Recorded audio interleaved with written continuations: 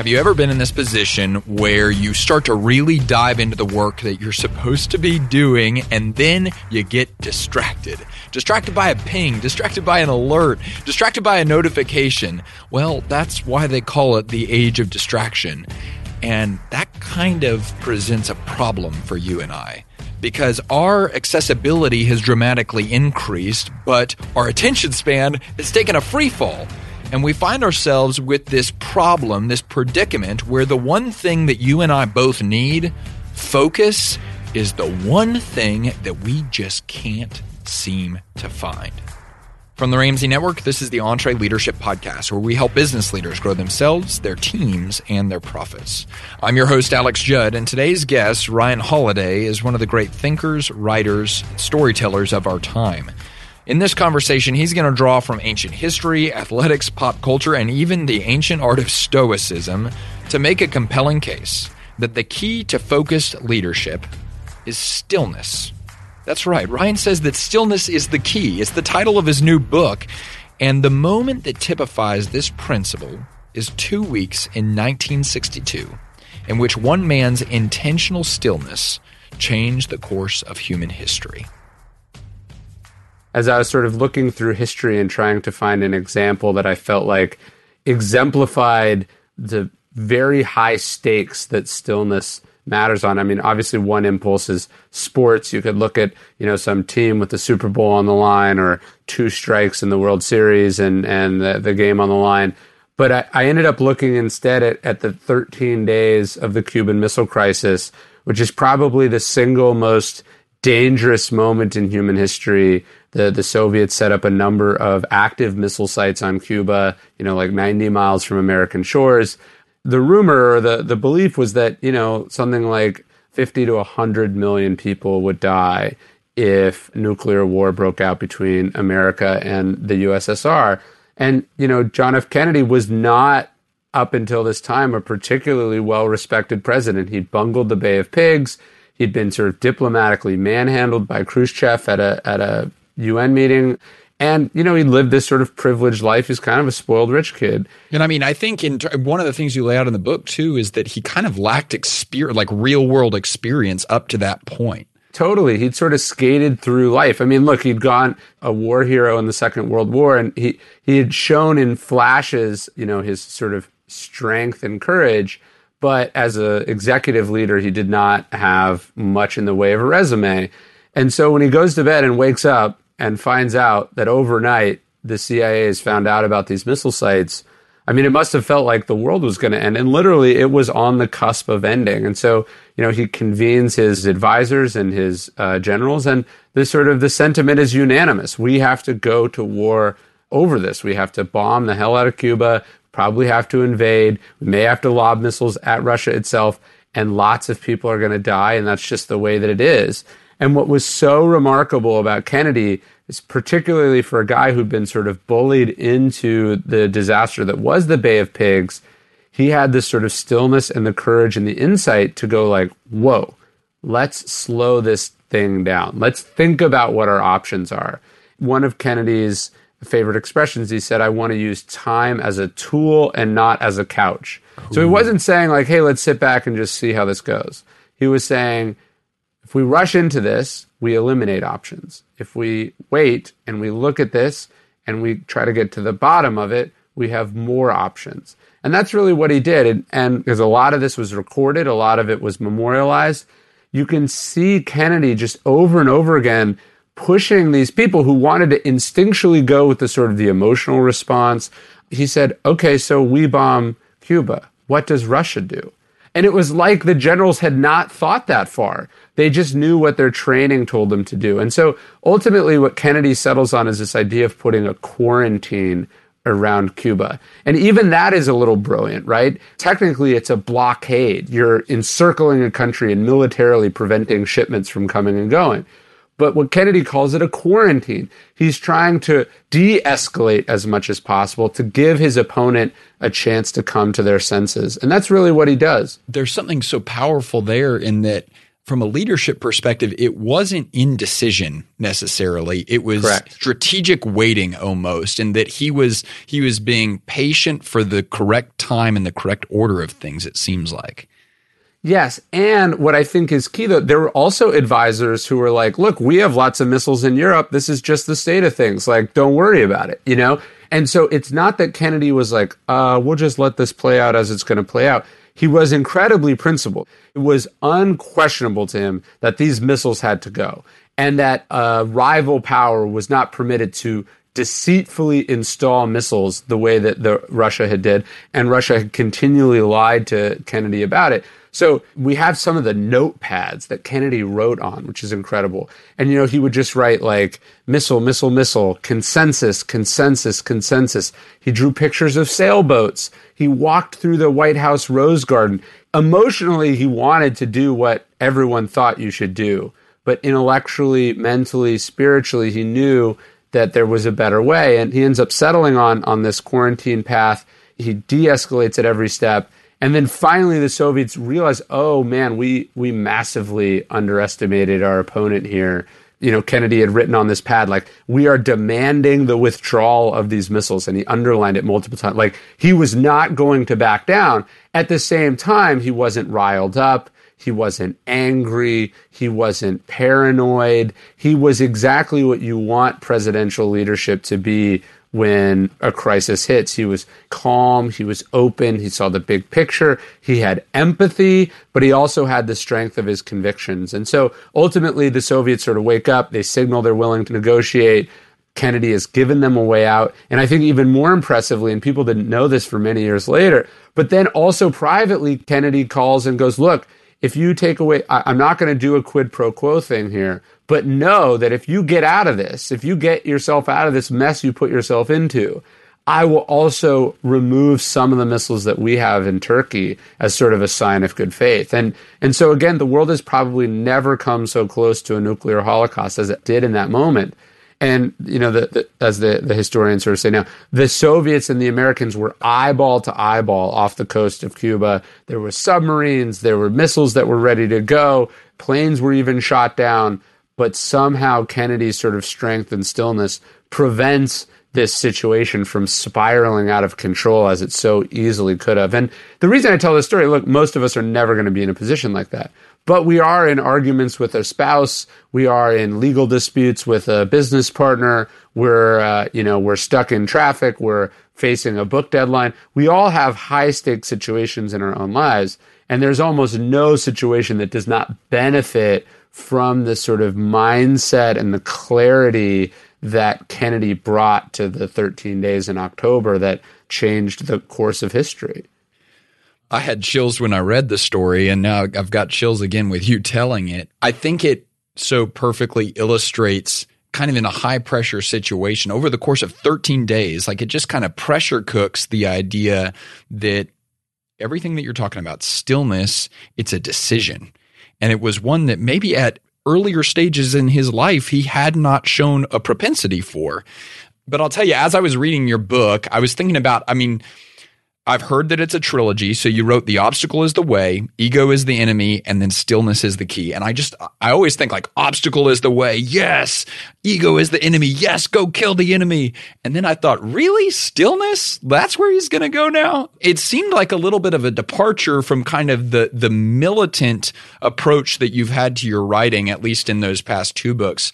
So why was this your next focus? Why was this the next thing you wanted to spend your time on?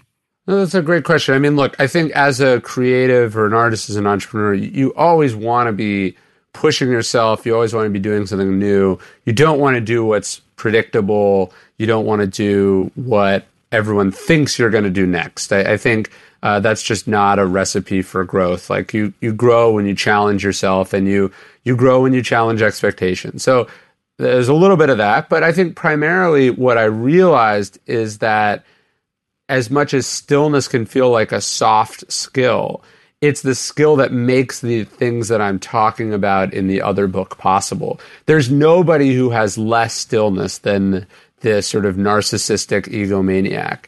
there is no way you can overcome those really complex, difficult obstacles if you're frantic. Well, I tell the story in Obstacles Away about Ulysses S. Grant. He's sitting in this chair in a photography studio, and a skylight breaks above him, and like these glass shards come sort of shattering down. He very easily could have been killed. And Grant just sort of looks up, and then he looks back at the camera. He just has such discipline and self-control that it doesn't even rattle him. And so we can think about that stillness and go, oh, I can see why that level of sort of self-discipline, that self-mastery, would serve someone very well as president, would serve someone very well in battle, would have served him really well when he was down and out before the Civil War. So stillness isn't this sort of absence of strength. It's not this kind of flexibility or this nothingness. It's actually like the ultimate sort of strength, and it's the ultimate part of mastery. Like, there's lots of really strong people, there's lots of really driven people, but like the people we really admire, the people who have accomplished sort of incredible things, I think uniquely have this sort of stillness running through them. That's powerful. It's not the absence of strength, it's the expression of strength. That's so good. So there's a couple topics that I think you hit on in the book that are hyper relevant to the business owners and business leaders that we get to work with and speak to every day. And the first one that I read it and I just started pumping my fist as I was reading it was the chapter titled Let Go, and it was where you focus on this topic of control. And so I'd love for you to just kind of lay the framework for us of how does control and maybe being a control freak to a degree affect stillness, and then what is the proper approach? So in that story, I'm talking about Zen and the art of archery, and how the really great archery masters don't teach, here's how you aim the arrow, here's the secret to shooting a bullseye. What they talk about is form, and then they talk about detachment. Awa Kenzo, the sort of great archer Zen Buddhist, he talks about the idea of willful will and how self-defeating that is. And so, the archer who's really trying really hard is the one who's not very good. And a more modern analogy, anyone who's ever played golf knows that the harder you try to play golf, the worse you are at golf, right? When you try to hit it really hard, that's when you shank it. When you try to follow your shot, that's where you shank it. When you really want to hit a putt a certain way, that's when you met. So it's what you need there is a bit of detachment, and you need to be able to relax. You need to be able to let go. Writing is kind of the same way. Writing and putting out books in general. I actually have to work actively in my life not to have goals. Now, that might seem like a crazy thing to say to an entrepreneur or a creative person, but this is, if you have goals, now you're outcome focused rather than processed focused. So when I sit down to write, my goal is not to write a bestseller. My goal is to write purely and presently and give everything that I have to the process.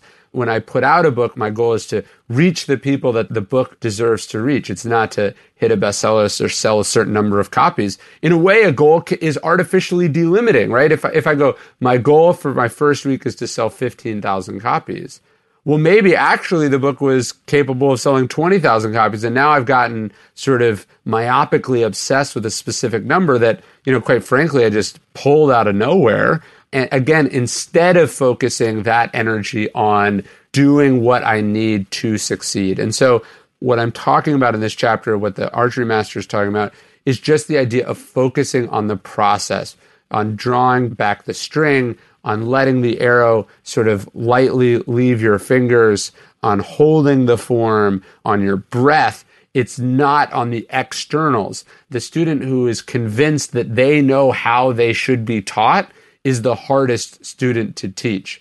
The one that hands themselves over to the process, to the master, and then truly apprentices in the craft is the one who is easiest to mold and the one who learns the quickly and the best.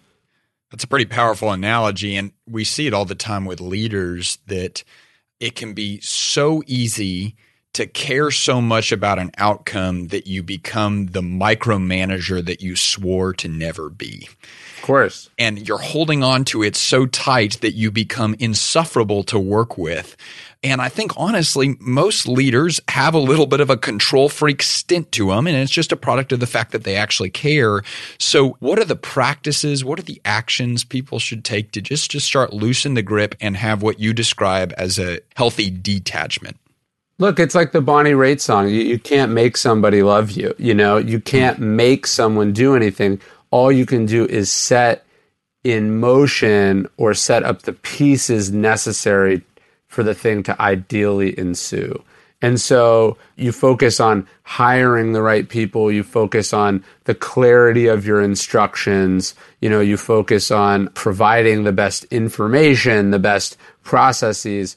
You focus on putting yourself in a position to succeed. What you don't focus on is sort of trying to white knuckle it in the direction you go. And, Nick Saban, and I talk about this in Obstacle, he talks about the process. He says, like, the average down in football is like 7 seconds. He's like, let's just focus on that, the 7 seconds in front of us. So in a way, what this letting go also produces, and why it's so integral to stillness, it produces real presence, right? Like, when I'm writing, I'm thinking about nothing more or less than the thing I am writing. I'm not thinking about what the cover is going to look like on the shelf. I'm not thinking about the book party. I'm not thinking about the check that I'm going to get. I'm not thinking about the things that I'm afraid of either. I'm not thinking about people saying that it's not any good. I'm not thinking of it not being accepted by the publisher. I'm not thinking of the haters who are going to leave, negative Amazon reviews. I'm just thinking about the task in front of me, and I'm giving everything to that. So I think this kind of becomes this paradox, and I'd love to get your take on this, because it almost seems like, on one hand, we're telling leaders, don't be overly controlling, have a loose grip, don't come at this too aggressively.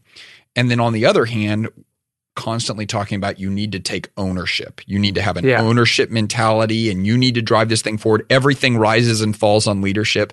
I mean, it just seems like a very stressful tightrope to walk. So What is your take on how those two pair together? How do you work those two into leadership? So I think we would look at something the Stoics call the dichotomy of control.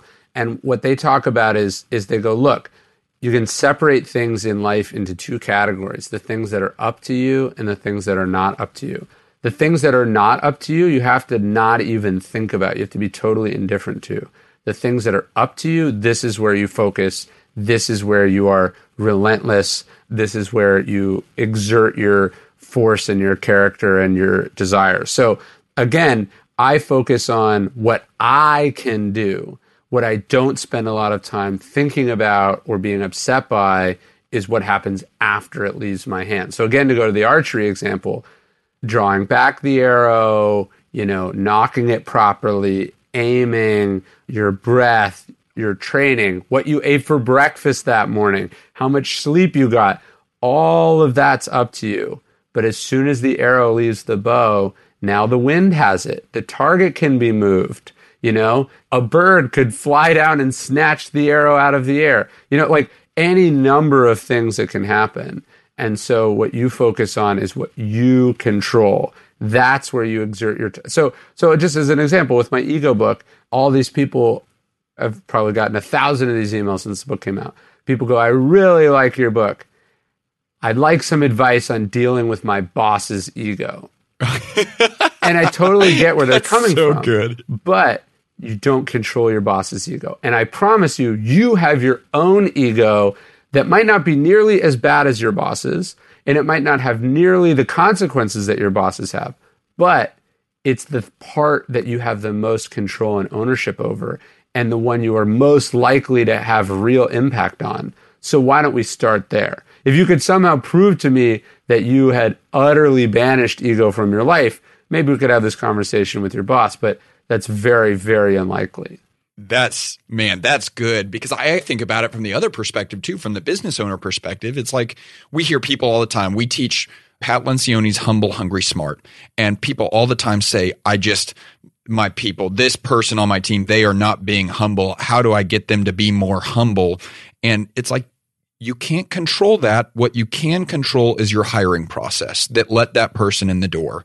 And that's what you can own, is refining that hiring process. I love that focus on what you can control. Yeah, look, people spend a lot of time watching CNBC to find out what the market's doing, what the larger economic forces are. Is the president going to do X, Y, or Z? And it's like all of this has substantially less impact on your business than like the attitude that you brought into work that morning, or like the strategic initiatives that you are laying out for yourself and for your employees. And so, yeah, we just tend to get focused on these bigger picture things. It's easy to spend a lot of time thinking about what's going on in the general industry, what our competitors are doing, what our predecessors did, what the board of directors thinks, blah, blah, blah, blah, blah. But like, that comes at a cost, and it almost always comes at the cost of you handling your business. So do you think is it almost, are we using it as a cop-out whenever we blame circumstance? Like, are we putting ourselves in the role of a victim whenever we start to blame the economy or the person that's in the White House or what the market is doing today, or there just aren't any good people out there anymore? Is that what that is? Yeah, I think it's a form of entertainment. It's a catharsis, it's a distraction. In a way, it's like gossip, right? It's just like what I love about sports is it reminds me of some of these lessons, right? Like when I watch SportsCenter, I sometimes have to go like, I'm not participating in this at all. Like what I'm watching today on SportsCenter is they're speculating about, what New England's going to do, or, is this coach going to be let go? Is this player hurt? Whatever. The game on Sunday is going to be the game on Sunday, right? And what's crazy is I get emotionally affected by the game on Sunday. How crazy is that? But if that's a contained entertainment experience, I get it. What I think is interesting is that people not only want to watch the game on Sunday, but then they want to watch speculation about how the game on Sunday is going to be from Monday to Saturday. And my point in making this is like, the news is basically the exact same thing, right? Like, you're going to vote for who you're going to vote for. Your representatives are going to do X, Y, and Z. But speculation about will Donald Trump do X or will Donald Trump do Y? Is Nancy Pelosi going to do X? Is Nancy Pelosi going to do Y? This is just idle speculation and chatter. And you watching this and being involved in it is not influencing those events any more than watching the injury reports on SportsCenter.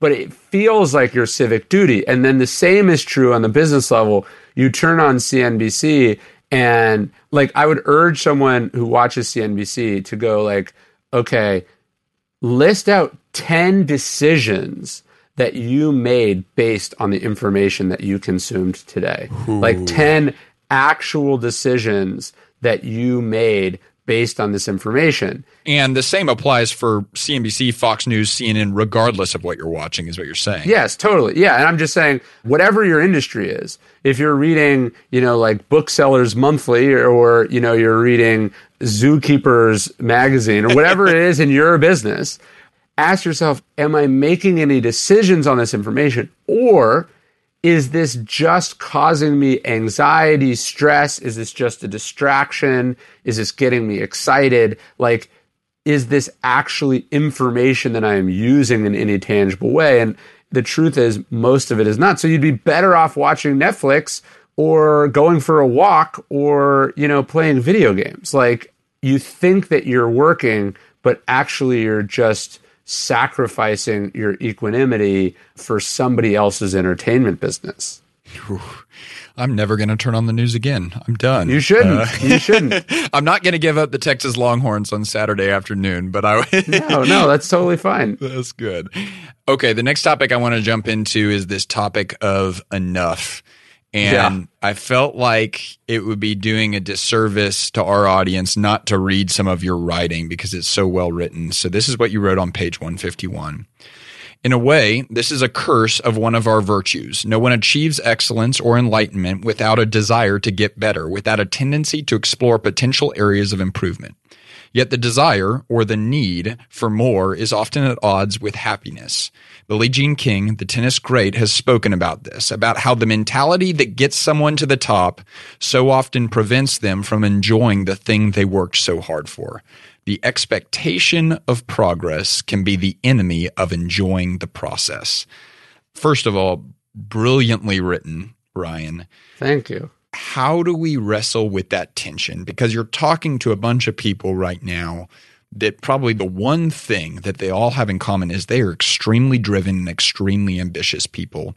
So how do we wrestle with this idea that there's so many examples out there of people that are ambitious that end up not where they wanted to be and end up completely dissatisfied in the chase of something that they thought was going to bring them meaning? It's complicated, right? Because the desire to get better and improve and grow is what drives us. It's what makes progress. It's what got us from where we began to where we are now. It's also what got the human species from wherever it began to where we are now, right? There's a great quote. It's like, progress depends on the irrational man, right? The person who believes that if they get this, they will be happy. You know, of course, that's not how it works, but like we do benefit from these things. That's how we have electricity and, you know, iPhones and whatever. So it's a balance, certainly. But what I'm talking about in this chapter is like, how can you make sure that you're not buying the delusion that if you just get this one thing on the other side of that hill, then finally you'll feel good. Finally, you'll be happy. Finally, you'll be okay.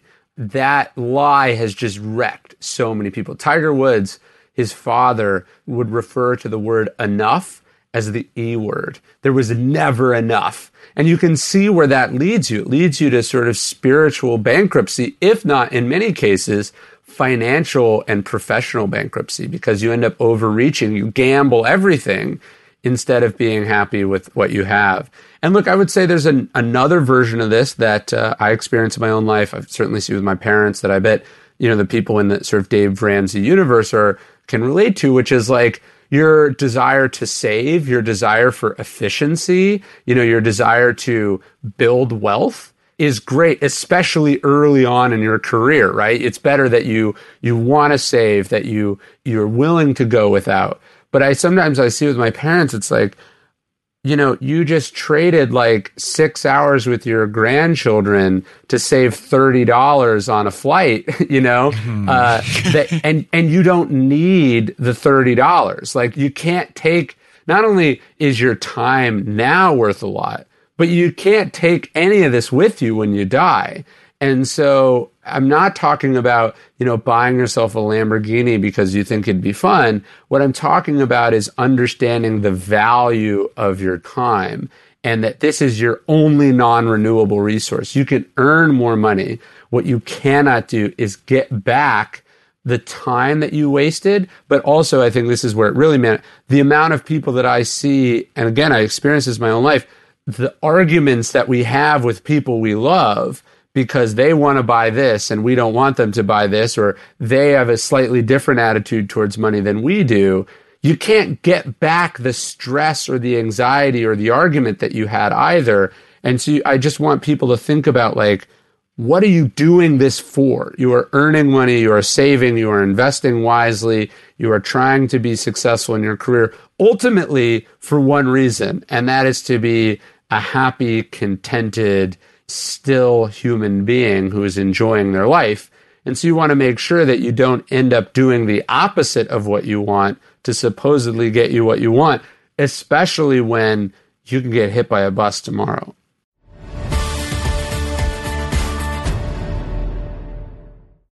Hey folks, I started Ramsey Solutions on a card table 30 years ago. Over that time, we had too many different systems and they slowed us down. That's why we now use NetSuite. NetSuite works for us, and it'll make a difference for your business too. Whether you're just starting out or you're well on your way to becoming a multi-million-dollar company, NetSuite can scale with you to help communicate across departments and plan ahead better. See, you know your day-to-day forward and backward, but stuff like analytics, accounting, human capital management, all that might be another story. Or maybe you're not tech savvy. Well, all that's okay. NetSuite will help your company in your situation increase your speed. More than 37,000 companies use NetSuite to know their numbers. And right now, you can download NetSuite's free KPI checklist designed to give you consistently excellent performance at netsuite.com/Ramsey. That's netsuite.com/Ramsey. This episode is brought to you by Trainual. Even when you're great at running the day-to-day, a lot of leaders struggle to delegate. But delegation is a critical leadership skill, and empowering your team by building that skill just takes having the right system in place. Well, Trainual is that system, and it's a game changer. Trainual is an easy-to-use app that helps document and organize everything about your company in one place. Clear outlines for every role and responsibility, step-by-step training for all your SOPs and employee handbook content, an org chart and directory. You can build accountability tests. Employees can even use Trainual's powerful search to answer their own questions. Companies using Trainual are cutting training time and related costs by up to 75%. Get started with over 300 templates and their world-class support. It's time to get your entire team playing from the same playbook. Visit Trainual.com/Entree today for a demo and get 15% off your first year with code Entree15. That's 15% off at TRAINUAL.com/Entree with code ENTRE15. Are you at the stage of business where for you as an owner and certainly for your team, you are just overloaded with tasks and activities, and you're recognizing that you're at the stage where you need to start bringing system and process into your organization? Well, from a coaching perspective, the first step that we recommend you take is start automating any tasks that are repeated. And specifically, whenever it comes to automating customer communication, the service we recommend is called Keep. We've worked with them for years to grow our business and serve our customers well, and we've seen small business owners win by leveraging the power of this service. And so if you're at this stage where you need to start working smarter and not just harder, Keep is offering a free trial to our podcast listeners. So if you want to take advantage of that free trial with Keep, text the word Work Smart to 33444. Again, that's the word Work Smart, no spaces, to 33444, and work with Keep to start automating your customer communication.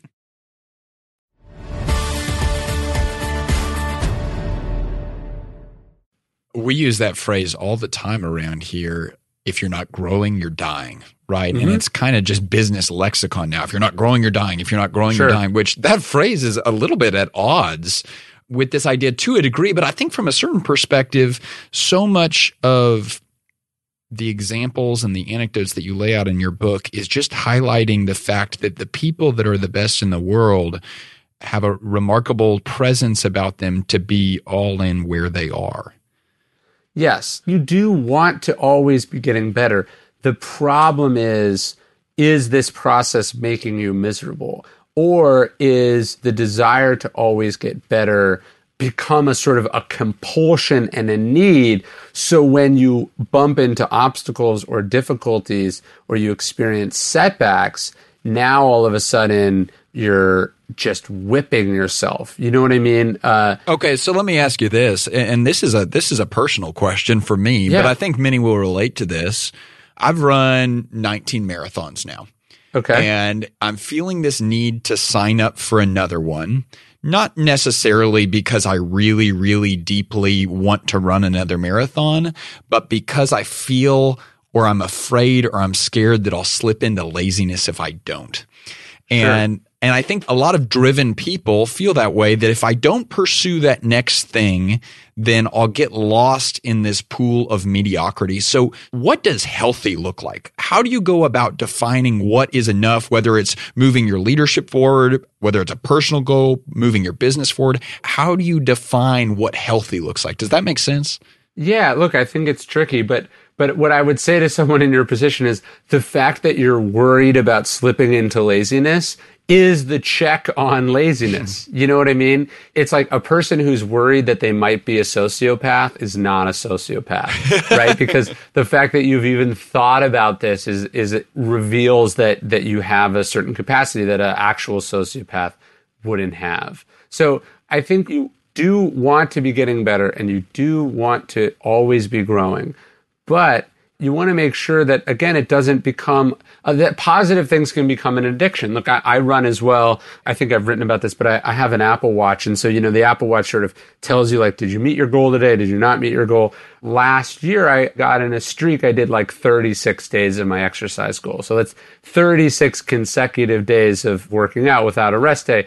Obviously, that's not great. It was actually harder for me to stop on the 37th day than it would have been to do another day of exercise.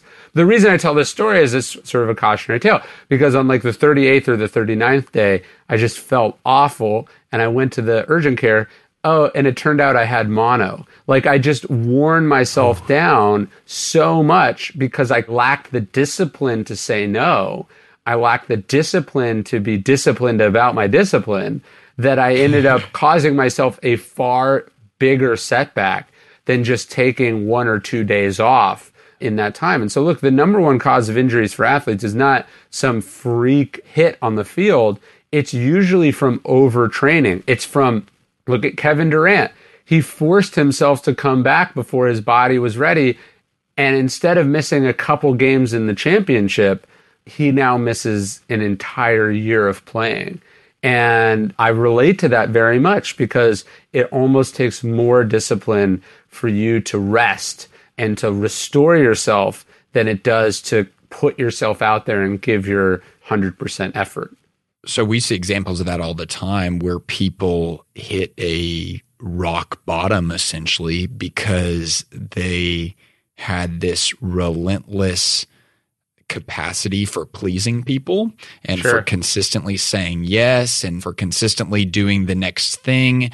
And they lacked the discipline to say no, and they lacked the discipline to slow down. What are the systems or the habits that you would recommend people put in place so that they don't just slow down when they have to because they hit a rock bottom, but so that they slow down systemically as a part of something they should be doing regularly?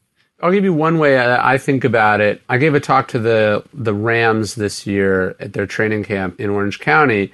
And, most of these teams have sort of like a list of sort of virtues or missions inside the organization. One of the ones for the Rams, this is their number one thing. It's keep the main thing the main thing. And what they mean by that is like everyone has like a lot of skills, but like, what's the main thing? What's your main job in this organization? What's the main priority we're trying to do here? And let's make sure we're not getting distracted or deviating from that. So for me, I have to think about like, what's my main thing? I have lots of different opportunities. I have investments I can do. I have, and this is just professionally, obviously I have lots of personal demands on my time and interests as well. But I have, speaking opportunities. I have consulting opportunities. I have ghostwriting opportunities. I have all sorts of things that are interesting or cool.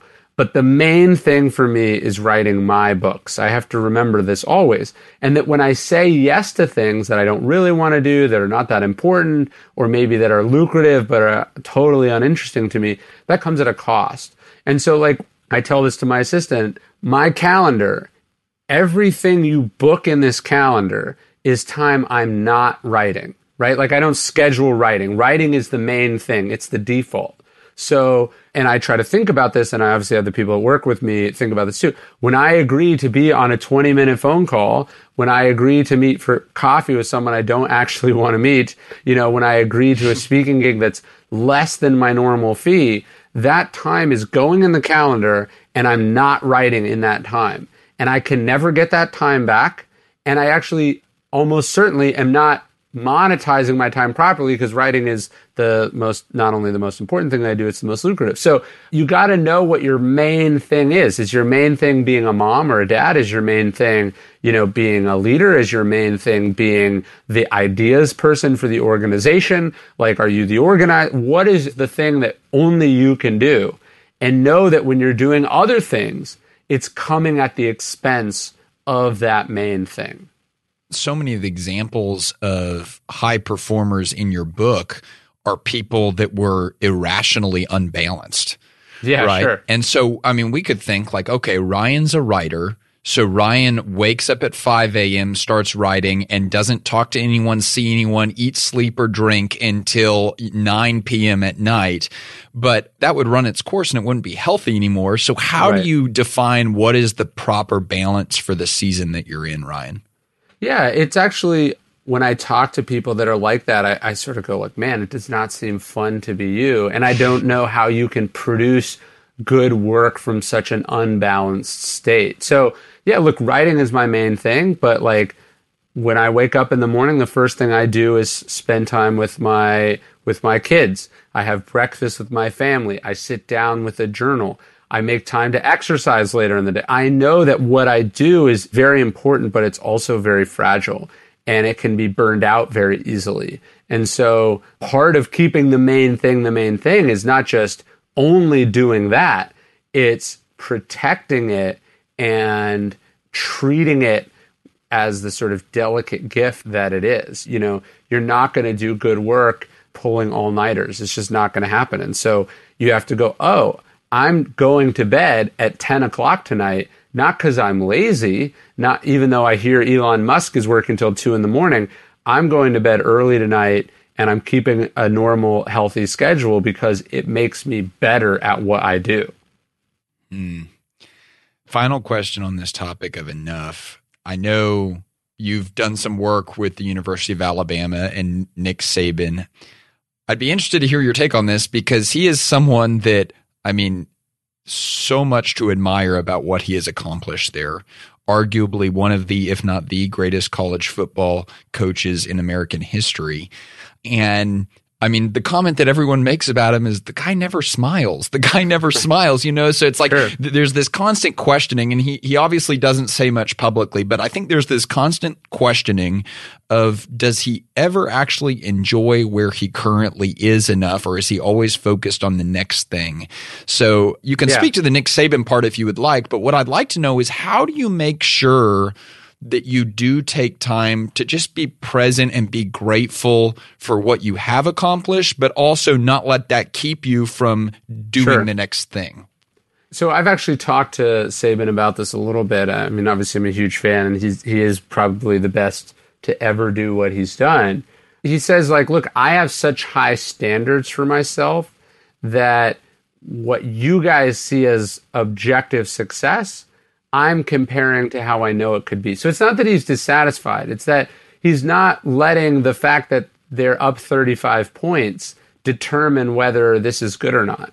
And so on the one hand, that prevents, I think, ego from creeping in. But from what I've heard, Saban is actually like the coach you want to have in your locker room when you lose a national championship. Obviously, he's great when you win. But when you win, he's like, here's what we didn't do good enough in this game, right?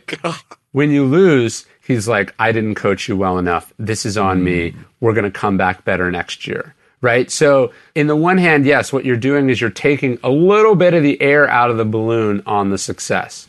And the success is already wonderful, so I don't think this is that big of a deal.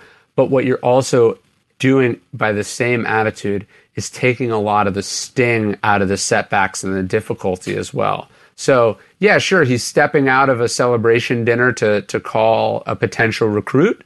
But also when there's a difficulty or an injury, he's also right back at it, and he's not feeling that too hard either. So I think, just as an analogy in my own career, whenever I have a book coming out, I also have the next book that I'm writing about halfway done, and I have a proposal out for the book that I want to write after that. So it's not that I don't care how this book does. Obviously, a lot is riding on it, and I really believe in it. I'm pushing on it really hard. But it means that there's no outcome that it could have, good or bad, that's going to substantially change what I'm doing day to day, because I got work to do. I love that. I got work to do. I'd love to shift gears a little bit. One of the things that I love about your writing is you draw from a wide variety of examples and sources, but the name that consistently comes up over and over and over again is Marcus Aurelius. Mm-hmm. And this was a character from history that I did not know much about, or I don't even know that I knew who he was until you introduced me to him.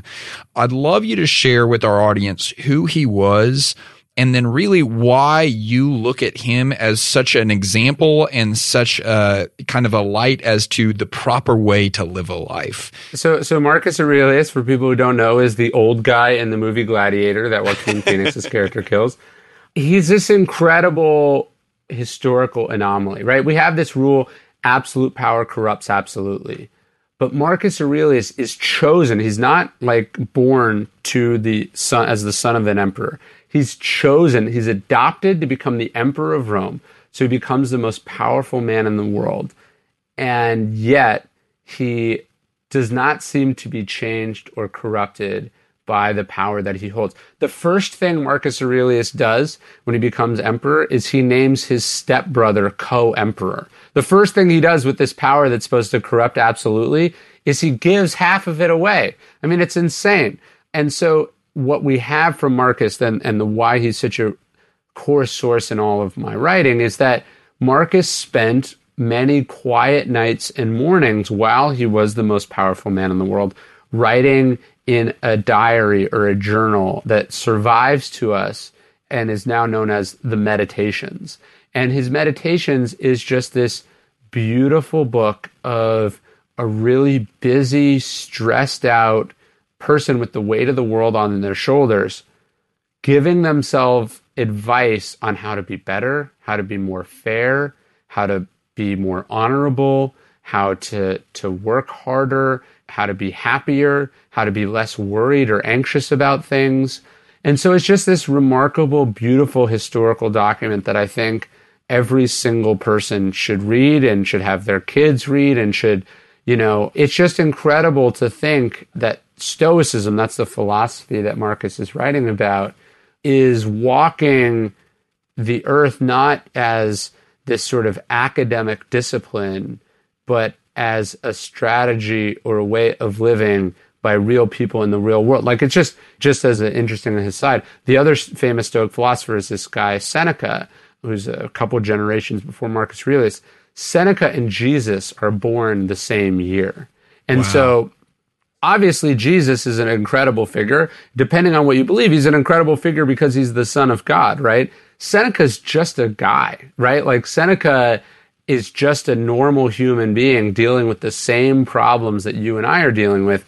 And these writings survive to us, and they provide, I think, a sort of a way of living and all sorts of interesting advice and dilemmas and ethical quandaries. Like, Seneca's brother is in the Bible. He adjudicates a case involving St. Paul. Like, so this ancient world is not this like sort of distant foreign thing. It's like integrally tied in to all the traditions and beliefs that we have now. What is the message that you hope people get from what we talked about today, and then also your writing, and what do you hope people do with it? What are the actions that you hope they will take? Well, look, if they don't read the book, or they do read the book and they forget everything, I mean, to me, the main thing is like just this word stillness. Like, there's a reason that this word stillness appears in Christianity, in Buddhism, in Islam, in Judaism, in Stoicism, in Epicureanism, in every school and religion you can possibly imagine. All talk about this idea of stillness, of slowing down, of getting clarity, of mastering oneself, of not being jerked around by emotions or external forces, of bearing adversity with equanimity. And so there's a reason that they talk about it. It's because it's really important, and that it's what makes life worth living. And so if people could just leave with this idea of just, okay, I'm going to prioritize stillness, or I'm just going to at least think about this idea of stillness and maybe try to notice it when it pops up naturally in my life, to me, that would be a form of success. But I would say, other than that, like, what I try to do as a writer is take ancient wisdom from a diverse number of sources and present it to people in a sort of a modern, applicable way. And so I hope there are lessons or tips or tools in the book that people can apply to whatever it is they're doing. I was thinking this morning as I was finishing up your book, I am not one to typically get lost in what I'm reading, but you have this ability, Ryan, to make me get lost in what I'm reading. And I was thinking about, like, why is that the case? What does he do that gives him the ability to do that? And I think two things came to mind. I think number one, every single thing that I've ever read that you've written just seems like it's going to have increasing relevancy in the years to come. I think The Obstacle is the Way is more relevant today than when you wrote it. I think Ego is the Enemy is more relevant today than when you wrote it. And I think Stillness is the Key is going to be more relevant a decade from now than when you wrote it. But then the other thing that I keyed in on was that, honestly, more than just about anyone I've ever read, you have this ability to pull from such a wide variety of sources to make a point. And over the course of 10 pages, you can reference John F. Kennedy, Billie Jean King, a monk that I've never heard of, Epictetus, Johnny Cash, Tiger Woods, Jesus, and you pull all these things to make a point. So I really value your perspective in that way. I'd love you to close us out similar to the way that you began with the story about Kennedy. I'd love you to tell us a story about someone that you deeply look up to, either from pop culture or from history, that will really hit this point home. I close the book with the story of Winston Churchill, who I would argue is probably the busiest man of the 20th century. He wrote something like 10 million words. He held office for 60 plus years. He led Britain through the Second World War as well as the First World War. He was an incredible human being. You would not think someone with the resume and skill that he had, and, if you've ever seen a picture of Winston Churchill, is not, necessarily doesn't look like a guy that takes care of himself. You would not think stillness when you think of Winston Churchill. You think sort of a bundle of energy and, a bit of an Epicurean. And he was those things, but he writes this amazing book called Painting as a Pastime. And it's all about his love of painting, which he discovered after, some failures in the First World War. He turns to painting as a hobby, but not as a thing that's unrelated to his work, but as a way to restore himself and give him peace despite the craziness of his work. He also picks up a second hobby. He loves bricklaying. He builds cottages, like actual buildings out of bricks on his own property. He was a guy that understood that almost the harder you work and the more weight that's on your shoulders professionally, the more important leisure time and relaxation and the ability to say no and the ability to find humor and joy and creative expression in ordinary things, the more important that becomes. And so I just find Churchill to be a fascinating Churchill, with all the weight and things on his schedule, often spent not only did he take a nap every day, he spent about an hour sitting on his porch just sort of rocking, repeating poetry to himself, thinking, This was in the depths of World War II. He was doing those things? Yeah. And he did this because if he wasn't taking care of himself, and if he wasn't taking time to think, and to think big picture, and to see what was coming up on the horizon, who was doing it? If he wasn't doing it, who was doing it? So it's really, really important that we take the time to find hobbies, to find leisure, to enjoy ourselves, to find an outlet for these emotions. Because if we don't, we're going to burn out, and then we're going to leave a lot of potential breakthroughs or collaborations or even just impact on the world on the table. Well, Ryan, we're so grateful for every conversation we've gotten to have with you, and I'm super thankful for the message that you presented in this one today. I know it's going to help a whole lot of people. Thanks so much for your time. Appreciate it. Okay, here we go. We're going to take that whole conversation and make it hyper actionable right now. And I want 100% participation on this. Seriously, I want you to do it. I'm going to do it. Our producer, Tim's going to do it. He's sitting right across from me right now and he can't speak up. So he just opted in. We all need to do this. It's going to be the Stillness Challenge. So 5 minutes, 10 minutes for you overachievers out there, 15 minutes, maybe 20 minutes. I want you to take intentional time today, whatever you can muster, to just sit still and think. I want you to turn off the phone. I want you to eliminate distractions. I want you to take the earbuds out of your ears. And I want you to just to sit still and think. If you're like me, you get to points in your life where your thoughts haven't caught up to you.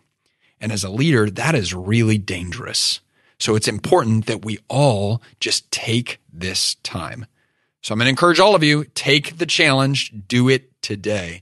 I also meant what I said. I read Stillness is the Key, and the book is phenomenal. So if you do want to get that book, the link is in the show notes of this episode. Also, I want to let you know about a free resource that our team created for you, the listeners, that ties in directly to everything Ryan just taught on. It's the decision-making checklist. One of the things that he talked about was the fact that so often the crucial decisions that you have to make as a leader require forethought, require wisdom, and require your ability to walk systematically through a process. And that's why we created this checklist, is because we want to make sure that you have on paper the questions you should be asking yourself before you ever make a big decision. So if you want to take advantage of that free resource, you can text decision to 33444. Again, that's decision to 33444, or you can click the link that's in the show notes. I hope you enjoyed this episode of the EntreLeadership Podcast. If you did, please give us a 5-star review and tell your friends to subscribe. For a chance to win a $25 Amazon gift card, you can review this episode by clicking the link that's in the show notes. And be sure to follow us on social media at EntreLeadership. This episode was produced by Tim Hull, and it was edited and mixed by Will Rudder. I'm Alex Judd, and on behalf of the entire EntreLeadership team, thanks for listening. We'll talk with you again very soon.